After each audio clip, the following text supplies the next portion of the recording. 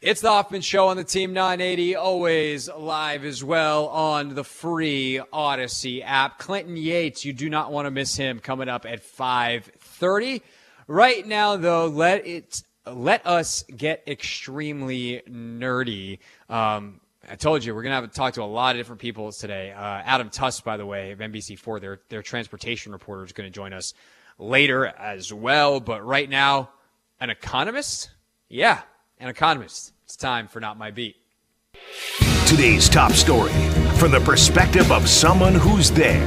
You are looking live. This just in. Not My Beat.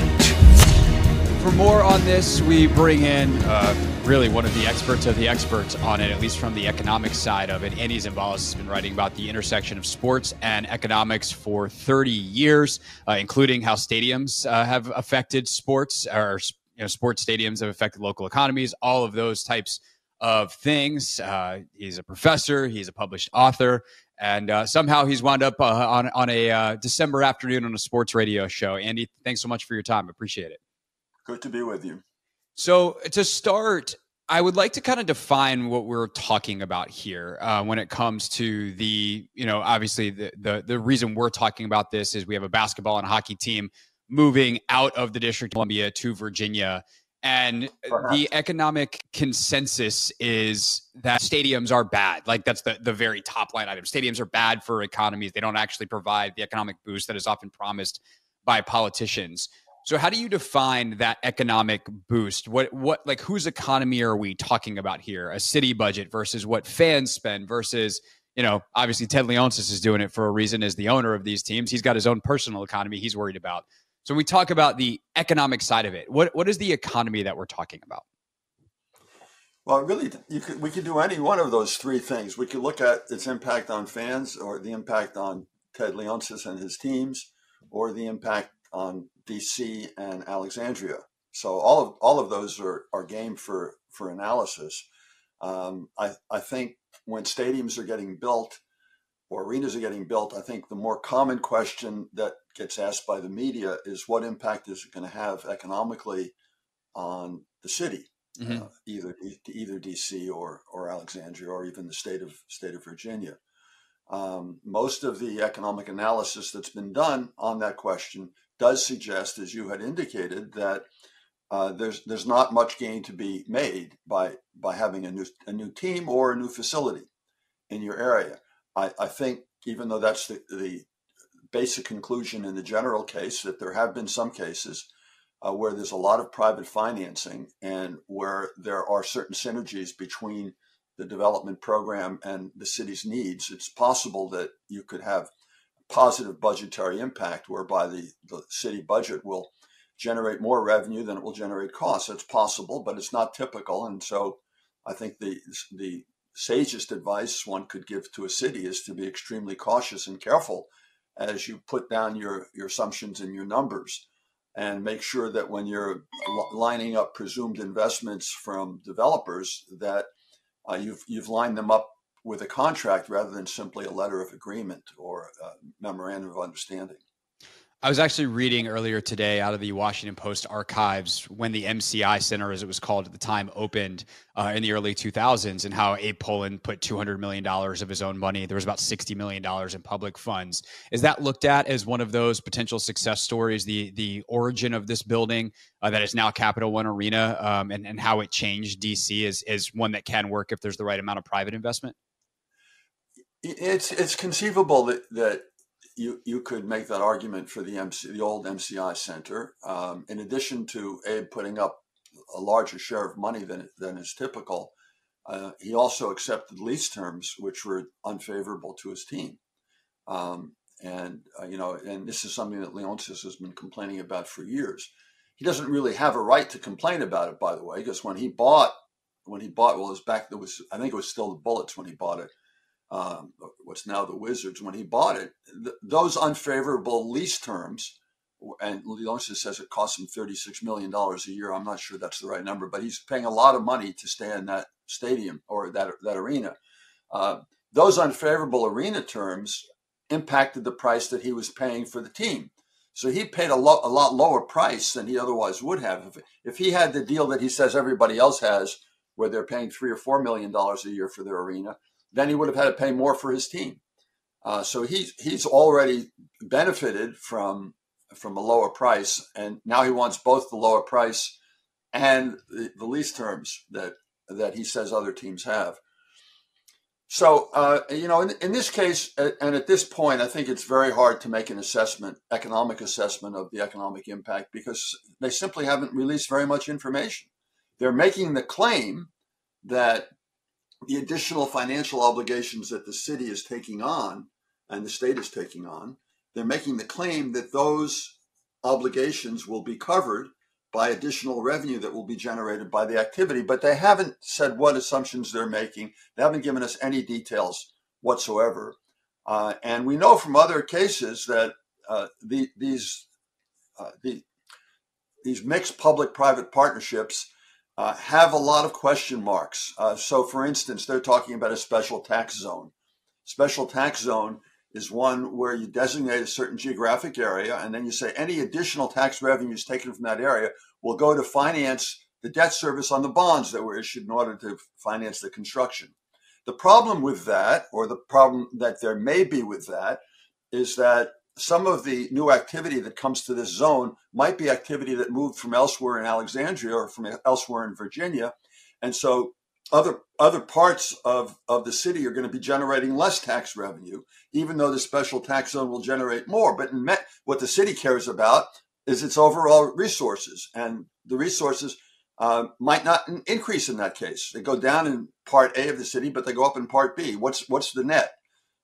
So we have to know a lot more to be able to assess something like that. That leads to kind of one of the big questions, I think, specific to these teams moving, and also when we're talking about the Commander Stadium, as we're joined by Andy Zimbalist, economist, author, with us here on the Hoffman Show. How different is the calculation for the DMV, DC, Maryland, Virginia? Because unlike when the 49ers move from San Francisco to Santa Clara, or the Warriors move from Oakland to San Francisco, they're still within the state of California. Going from the District of Columbia to Maryland, does that change the calculus for the jurisdictions involved? Sure, it changes it somewhat. It's probably not the case that every dollar that was spent in D.C. on the Wizards and the Capitals, not every one of those dollars will now leave D.C. and go to Virginia, but a large share of them will. So for instance, if I'm a basketball fan, but I'm not a rabid basketball fan, and on Friday afternoons Friday evenings I like to take my son to a Wizards game. And now, because the Wizards aren't there anymore, but I live close to that area in Northwest DC, and I want to do something with my son that night. Maybe I'll take him to a bowling alley. Maybe I'll take him out to dinner. Maybe I'll take him to a movie theater. So I don't necessarily take the $200 I would have spent at a Wizards game and then move that and spend it in Virginia. I might spend it on other entertainment venues in DC. So so we don't know a priori or beforehand. We don't know how many people would behave like me in that example. So what percent of the money will be relocated to other entertainment venues within DC, as opposed to the same people who went to see the Wizards in DC are now going to go to Alexandria? We don't know the answer to that. It's probable that the answer is that a large chunk of those dollars will be lost by DC, and they will go to Alexandria, Virginia.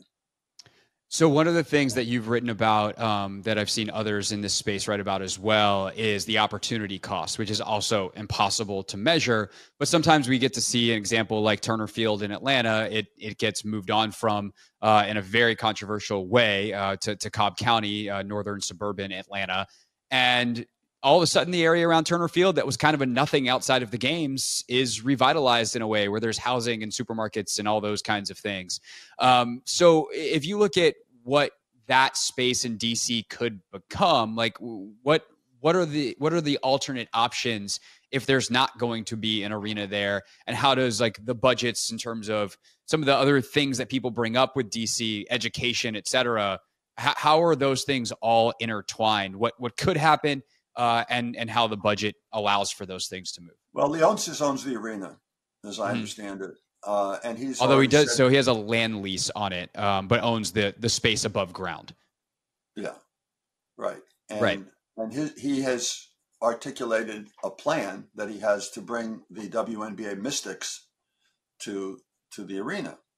And he says he has some other thoughts about other events too, so that he could still have 200, 220, some similar number of events there a year.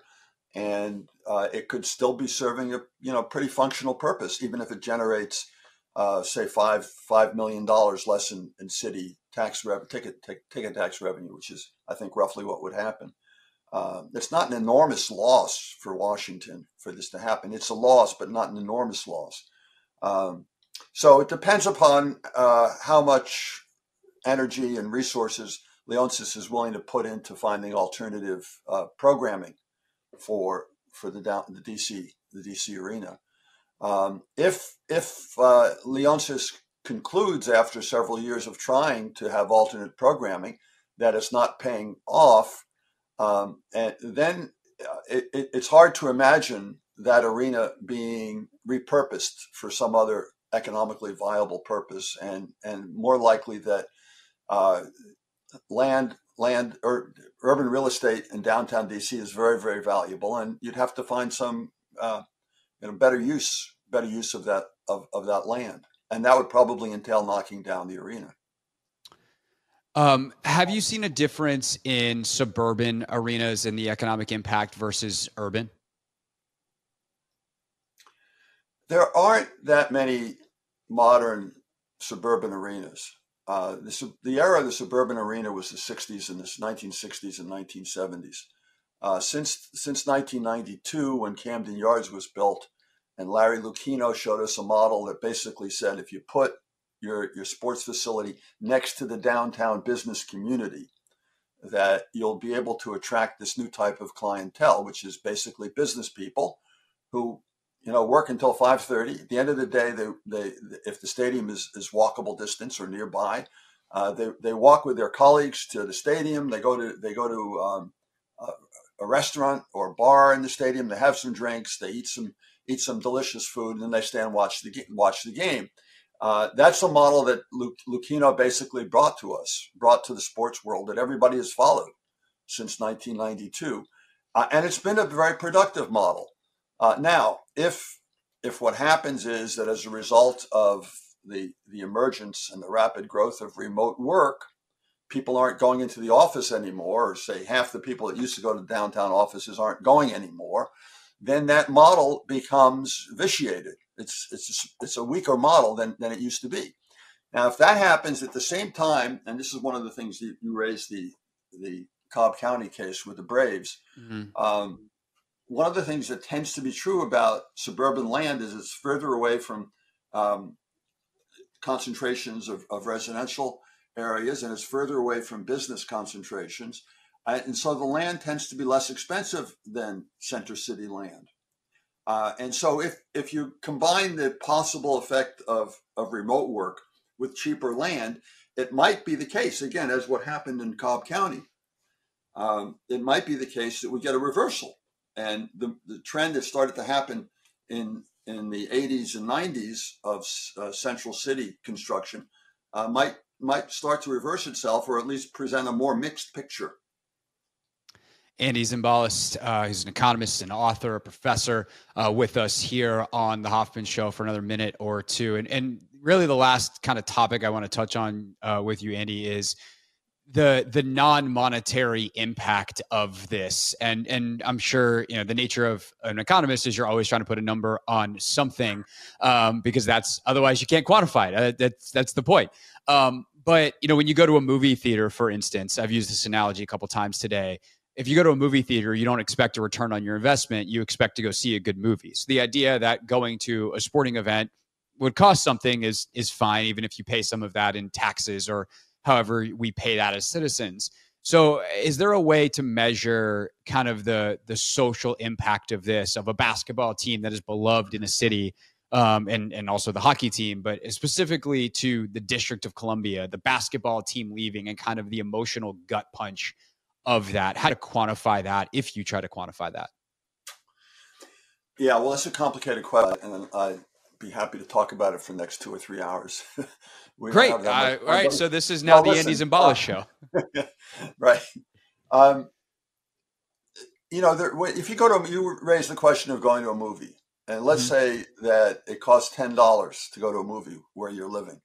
Well, then you can quantify it. You know that the value that I receive for going to the movie when I buy a $10 ticket is at least $10.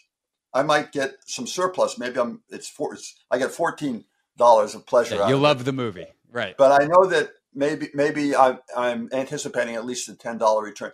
There is a methodology that's used. I'm not crazy about it. It's called contingent valuation methodology. And basically what it is a fancy survey technique where you go and you ask people, how much money would you be willing, how many additional dollars of tax would you be willing to pay if you could keep the Wizards in DC? And on the basis of a survey like that, you can generate some estimates of what the psychic or community value is. But I think, as your question suggested, I think in reality, what's going on with a sports team, at least has historically gone on with sports teams, is that it helps create community. It's something that brings the community together. You could talk about it over the water cooler at work. You could be at a stadium and the center fielder on your team hits a home run in the bottom of the ninth and you win. And you turn to the guy or the woman next to you and you high five them, even though you never saw them before in your life. Why is that? Because you're all rooting for the same team. You're all part of the community. And even though it might not be the most profound expression of community that you can imagine, it's something that's gratifying and fun to be part of a community like that. And so, yes, those elements of value are certainly there from a sports team. And I think those same elements of value justify to some degree some public support for stadium building. What's unfortunate is that we're in a situation, and it's exemplified now with Virginia and DC. We're in a situation where there's open competition between two cities to retain a sports team. And why do the sports teams or Ted Leonsis get to have that happen? Because in the NHL and the NBA, they're monopolies and they restrict output in order to get better value for their output, at higher prices. And this is what Leonsis is benefiting from here. And this is what other owners throughout the professional sports have benefited from historically. Yeah. Man, there's so many other things that I would love to talk. We could go talking about this stuff for hours. Leonsis has just got a bunch of money from the Qataris, and then he's asking public money. And then there's, the larger economic forces at play, pandemic adjacent and not, just kind of trends of different things since the 70s, really, in terms of, the billionaire class versus the rest of us trying to buy tickets. But perhaps we'll save those for another day. Andy, this was so insightful. Thank you so much for your time. It's greatly appreciated. You want to talk about Ohtani's contract?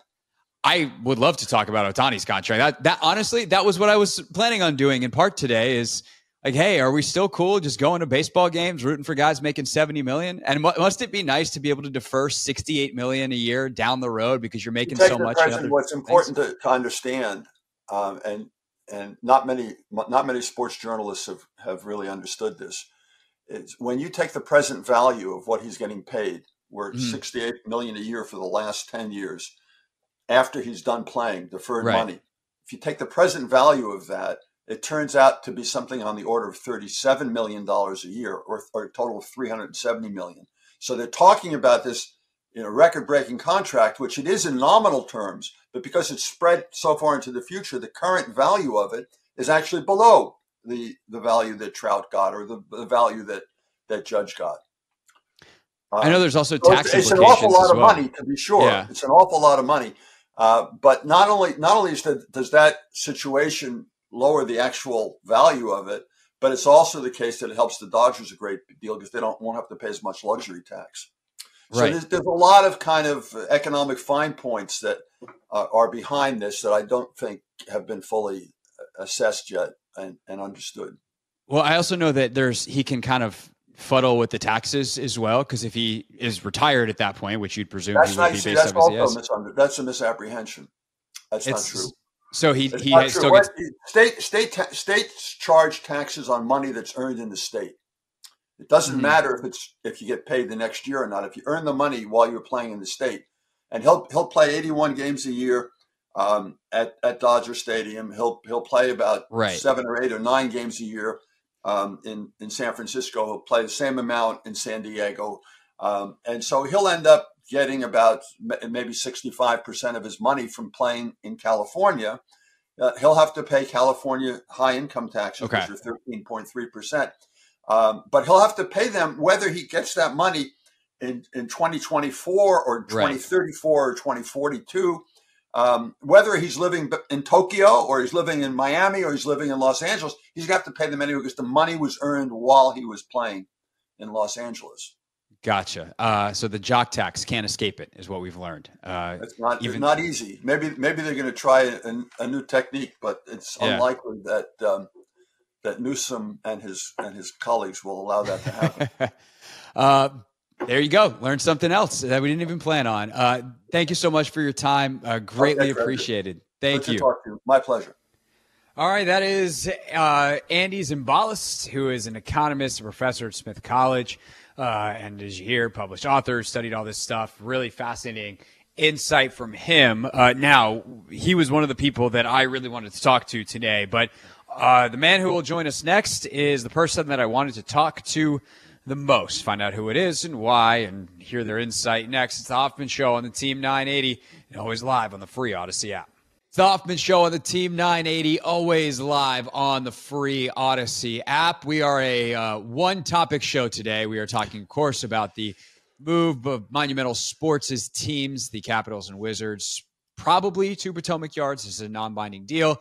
And when this story broke, there was one person I wanted to talk about it, someone who lived in D.C. for 40 years, someone who shaped my view of D.C. sports as much as anybody because I'm lucky to call him one of my best friends. He also commentates on sports professionally, but has covered DC Metro as well back in his days for the Washington Post. Washington Post graduate, ESPN's, and frequent Hoffman Show guest. It is a Wednesday. It just so happens. You'd be coming on the show today no matter what. But, ladies and gentlemen, boys and girls, Clinton Yates. What's going on, Gregory? I really appreciate the kind words. And yeah, this one hits home pretty hard. So much so that I decided to wear my Le Boulay shirt for this interview. Yeah. For those of you who are not tuned in on YouTube, I am wearing an old school red Bullets shirt, sir, because your boy has been to the Capitol Center quite a few times. Yeah, I was going to say, I'm glad you told people that it was a Bullet shirt because while I have gotten through enough French on Duolingo to understand the Le Boulay reference there, I don't anticipate everyone has. Okay, so I do not want to lead the witness, if you will. Yeah. You see the news this morning. You see Leonsis and Youngkin, et cetera, et cetera. What is your reaction to this from whatever angle that you want to attack it from?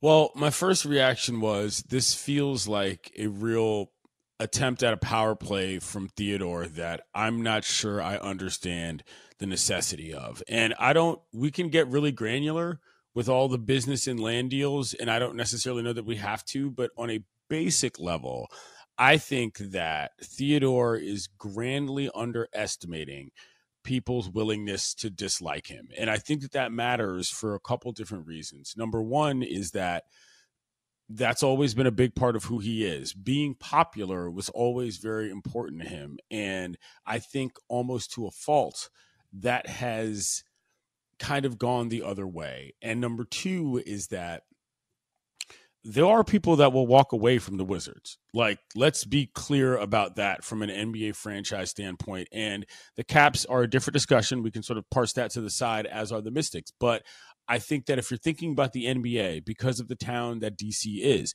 in terms of being a basketball town in the lifeblood, the idea of moving the NBA squad out of the city based on a land deal just feels like such a massive disconnect from the reality of what sports fans really want in this town, never mind as an experience, but as a product. And I really hope that for whatever Theodore thinks that this is going to be, that quite frankly, it works for him, because I haven't seen one single person who cares about basketball, who cares about the Wizards, and who cares about DC who has said, yeah, this is a good idea. Not one.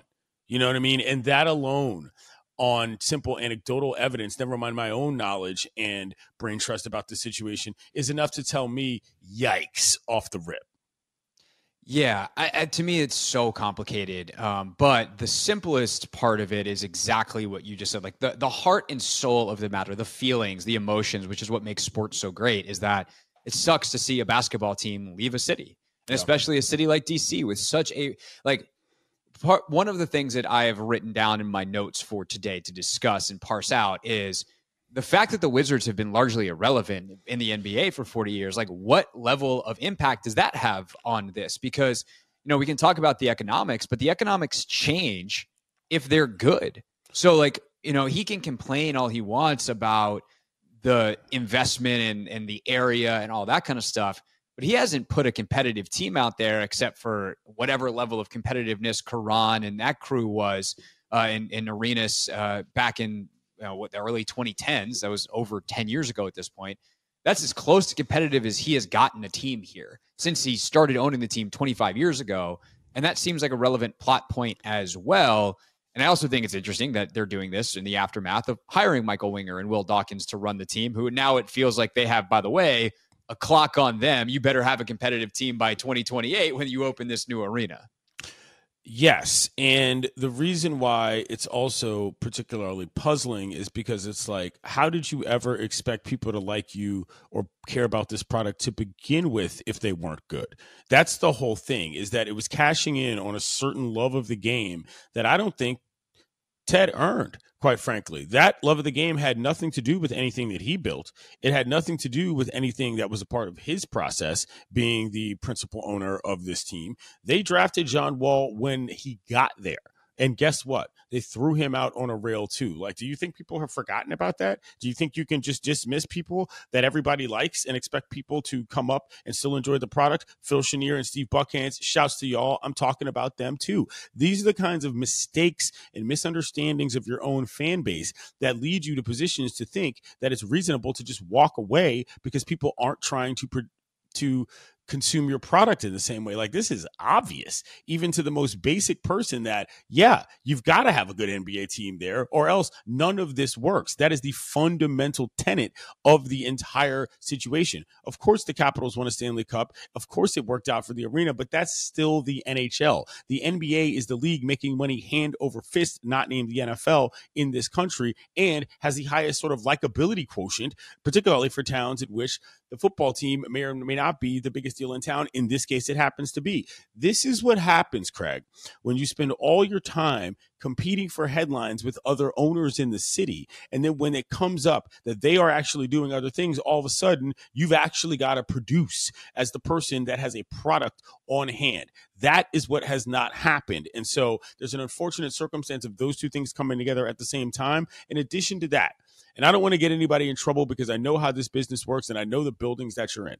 But the idea that once he decided he was going to try to start taking over media companies became clear, it was evident to me that the message control element was a much bigger deal to him than anything that had to do with the product actually being produced. And that, to me, was the first downfall of what ultimately I think all of this is. And it's still indicative in how all of this goes. Bro, you had to know that this was going to be a disaster. And nobody was going to turn around and say, okay, just because Gallery Place and downtown DC isn't what it is post-pandemic means that that's a good enough reason for you to bolt. That is just a ridiculous assessment of the situation to me. And number two, he owns the building. This is the risk that you incur when you do this. The whole idea that it should be by default and 50-50 risk assessment between a city and an owner is what's flawed. And so when people start talking about how, well, I mean, of course he should leave. That's the whole deal. He should have a right to make money. Yeah, but dude, you're a billionaire.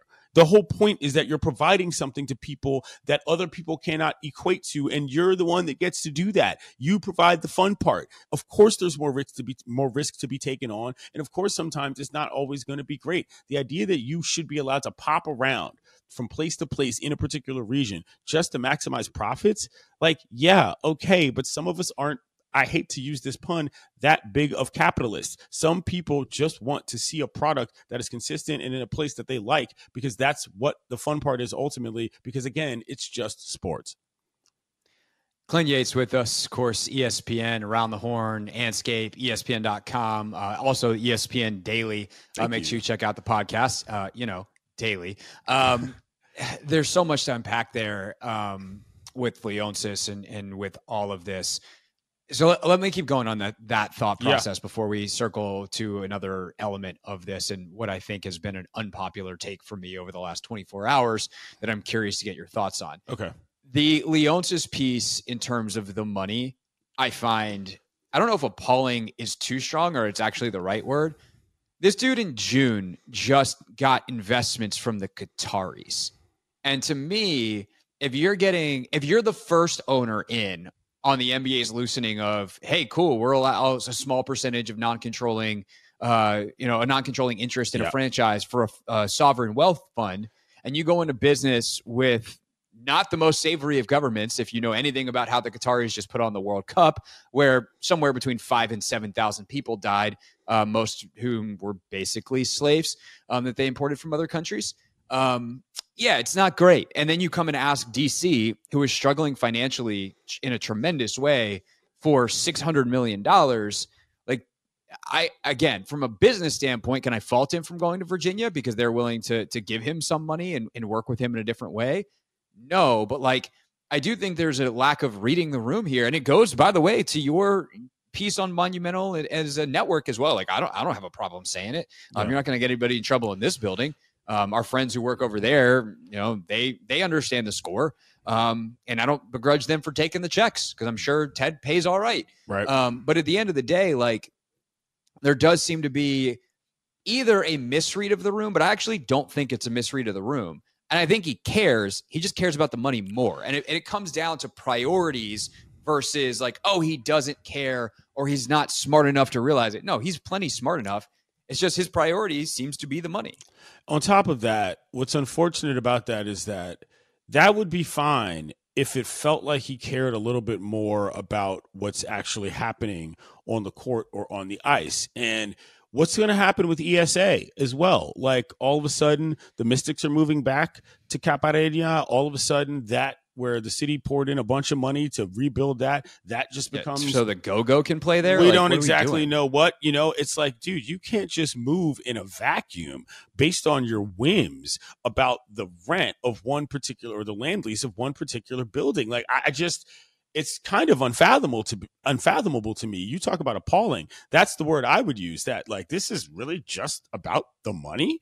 Like, I'm sorry if that's what you're going to say. This is all this is. Well, then don't tell me that you named the team the Go-Go because you were trying to connect with the community. Don't tell me that all these other efforts that you try to, I don't want to say propagandize, but sell. Bro, they are unveiling the Boundary Stone court like tonight.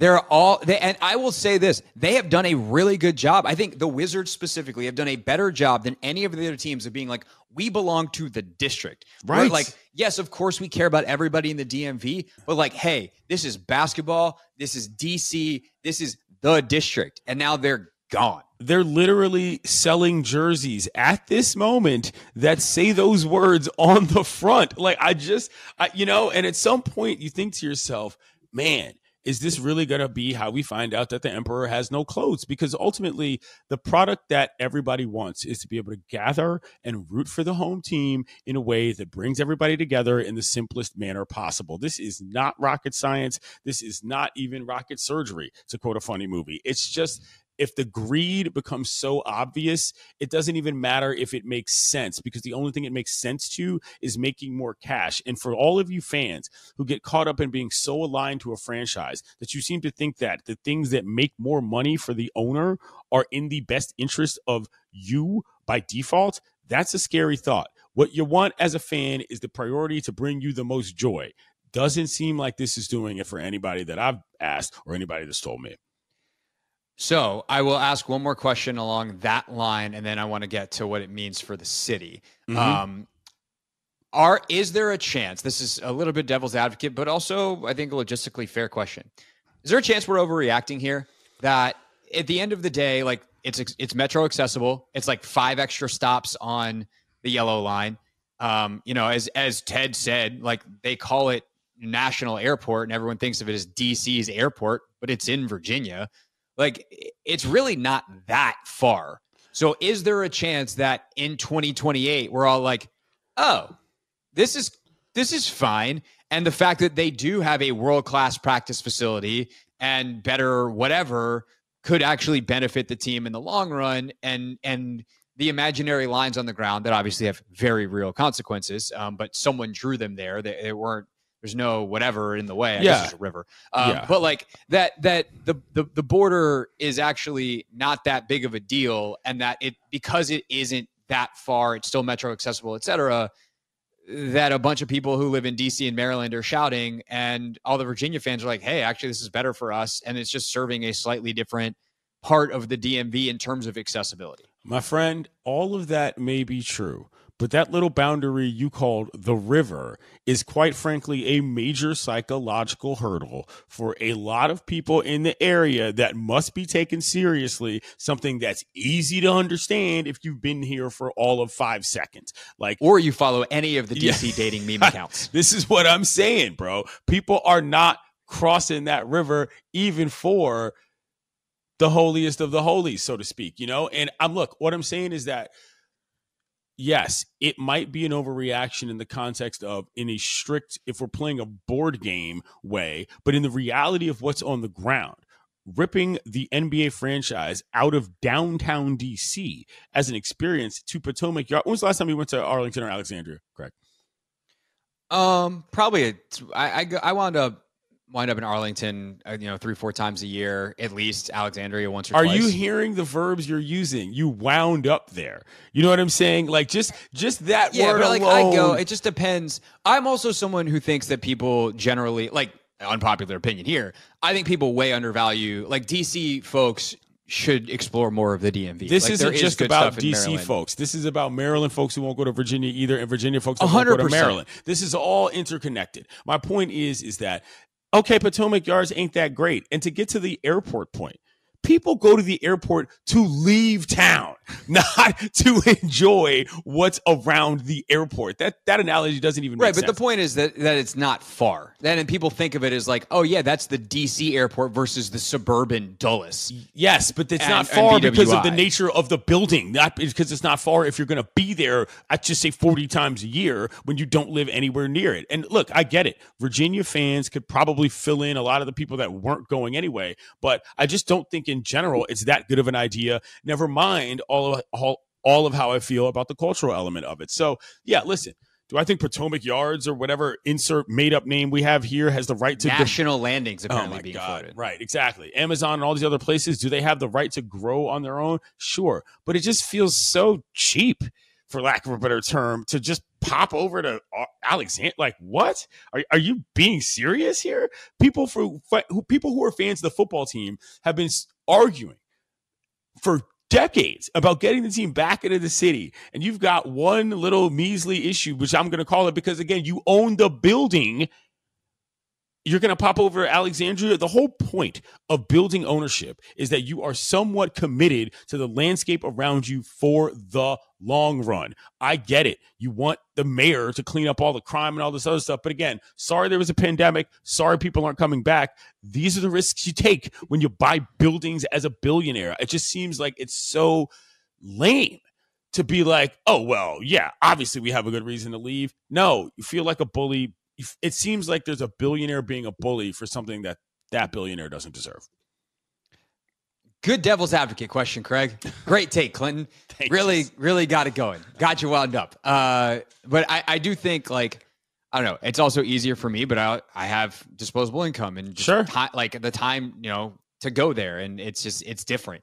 And I fully acknowledge that privilege in terms of that it's probably not as big of a deal for me to go to Potomac Yards, whereas a lot of people that have been going to Wizards games for a long time, it will be. And I think that's an important reality to acknowledge. Not to mention who it's going to affect in terms of the employment in the buildings. That's something I think about a lot when it comes to Black folks in D.C. and how the entire fabric and framework human-wise operates when it comes to these functions.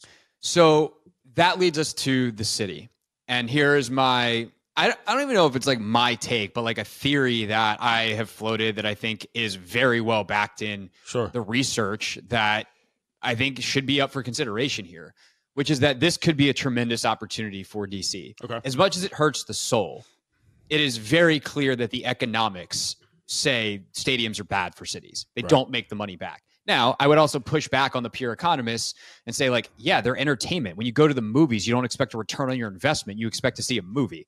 So, like, there's pushback there. But on the investment side, on the money side, it's often sold as like, hey, this thing is going to bring business to the area. And it's like, actually, it's probably not. And I think that because of these gigantic macroeconomic factors, AKA the whole world economy has changed post-pandemic. Specifically, urban economies have changed. And areas like downtown DC, which, to be clear, is a business district. There are law firms and every other kind of business that are like major companies that had business space down there. And those places are empty because of hybrid work now. And with that said, you know, Ted's got a land lease. I would kick him off the land and be like, nah, bro, you left. I would reimagine that area, by the way, in a city with building height limits, which limits your ability to build housing because you can't build up. You can only build out. You've now created a massive potential area of space. They're already converting a lot of building, like business buildings, into condos and housing. If I'm the city, I look at this as an opportunity to create affordable housing or subsidized housing or whatever version of that. Please do not build any more freaking luxury condos, but build affordable housing. So put food in a food desert outside of that giant that's on 7th Street. Like, you get south of that, there's not a lot of grocery stores, so let's get those. The restaurants can stay if they want to, because now all of a sudden you're going to have people living there, and you can have gyms and all these other things that happen in all these other neighborhoods. And you could revitalize that area, not as a place that people work and then go to events, because people don't live in an area where you go to events. They can make it a place that people live. And I think if they don't take that opportunity, I feel like that's a loss. And you do what the Atlanta did with Turner Field when they moved to Cobb County. And the revitalization of that area has been real. That's the exact argument that a lot of people have been using for the RFK site for many years. And I do not discount it whatsoever. The only reason I don't think that is lines up with what the reality of right now is, not that it's incorrect, and I'll get to that in a second, is that the building's already there. And that's the main issue, is that this would be one thing if we were talking about starting something new and options from zero, but that's not the case. What's going to have to happen with RFK. Correct. And the other thing is that, guess what? They could do that anyway.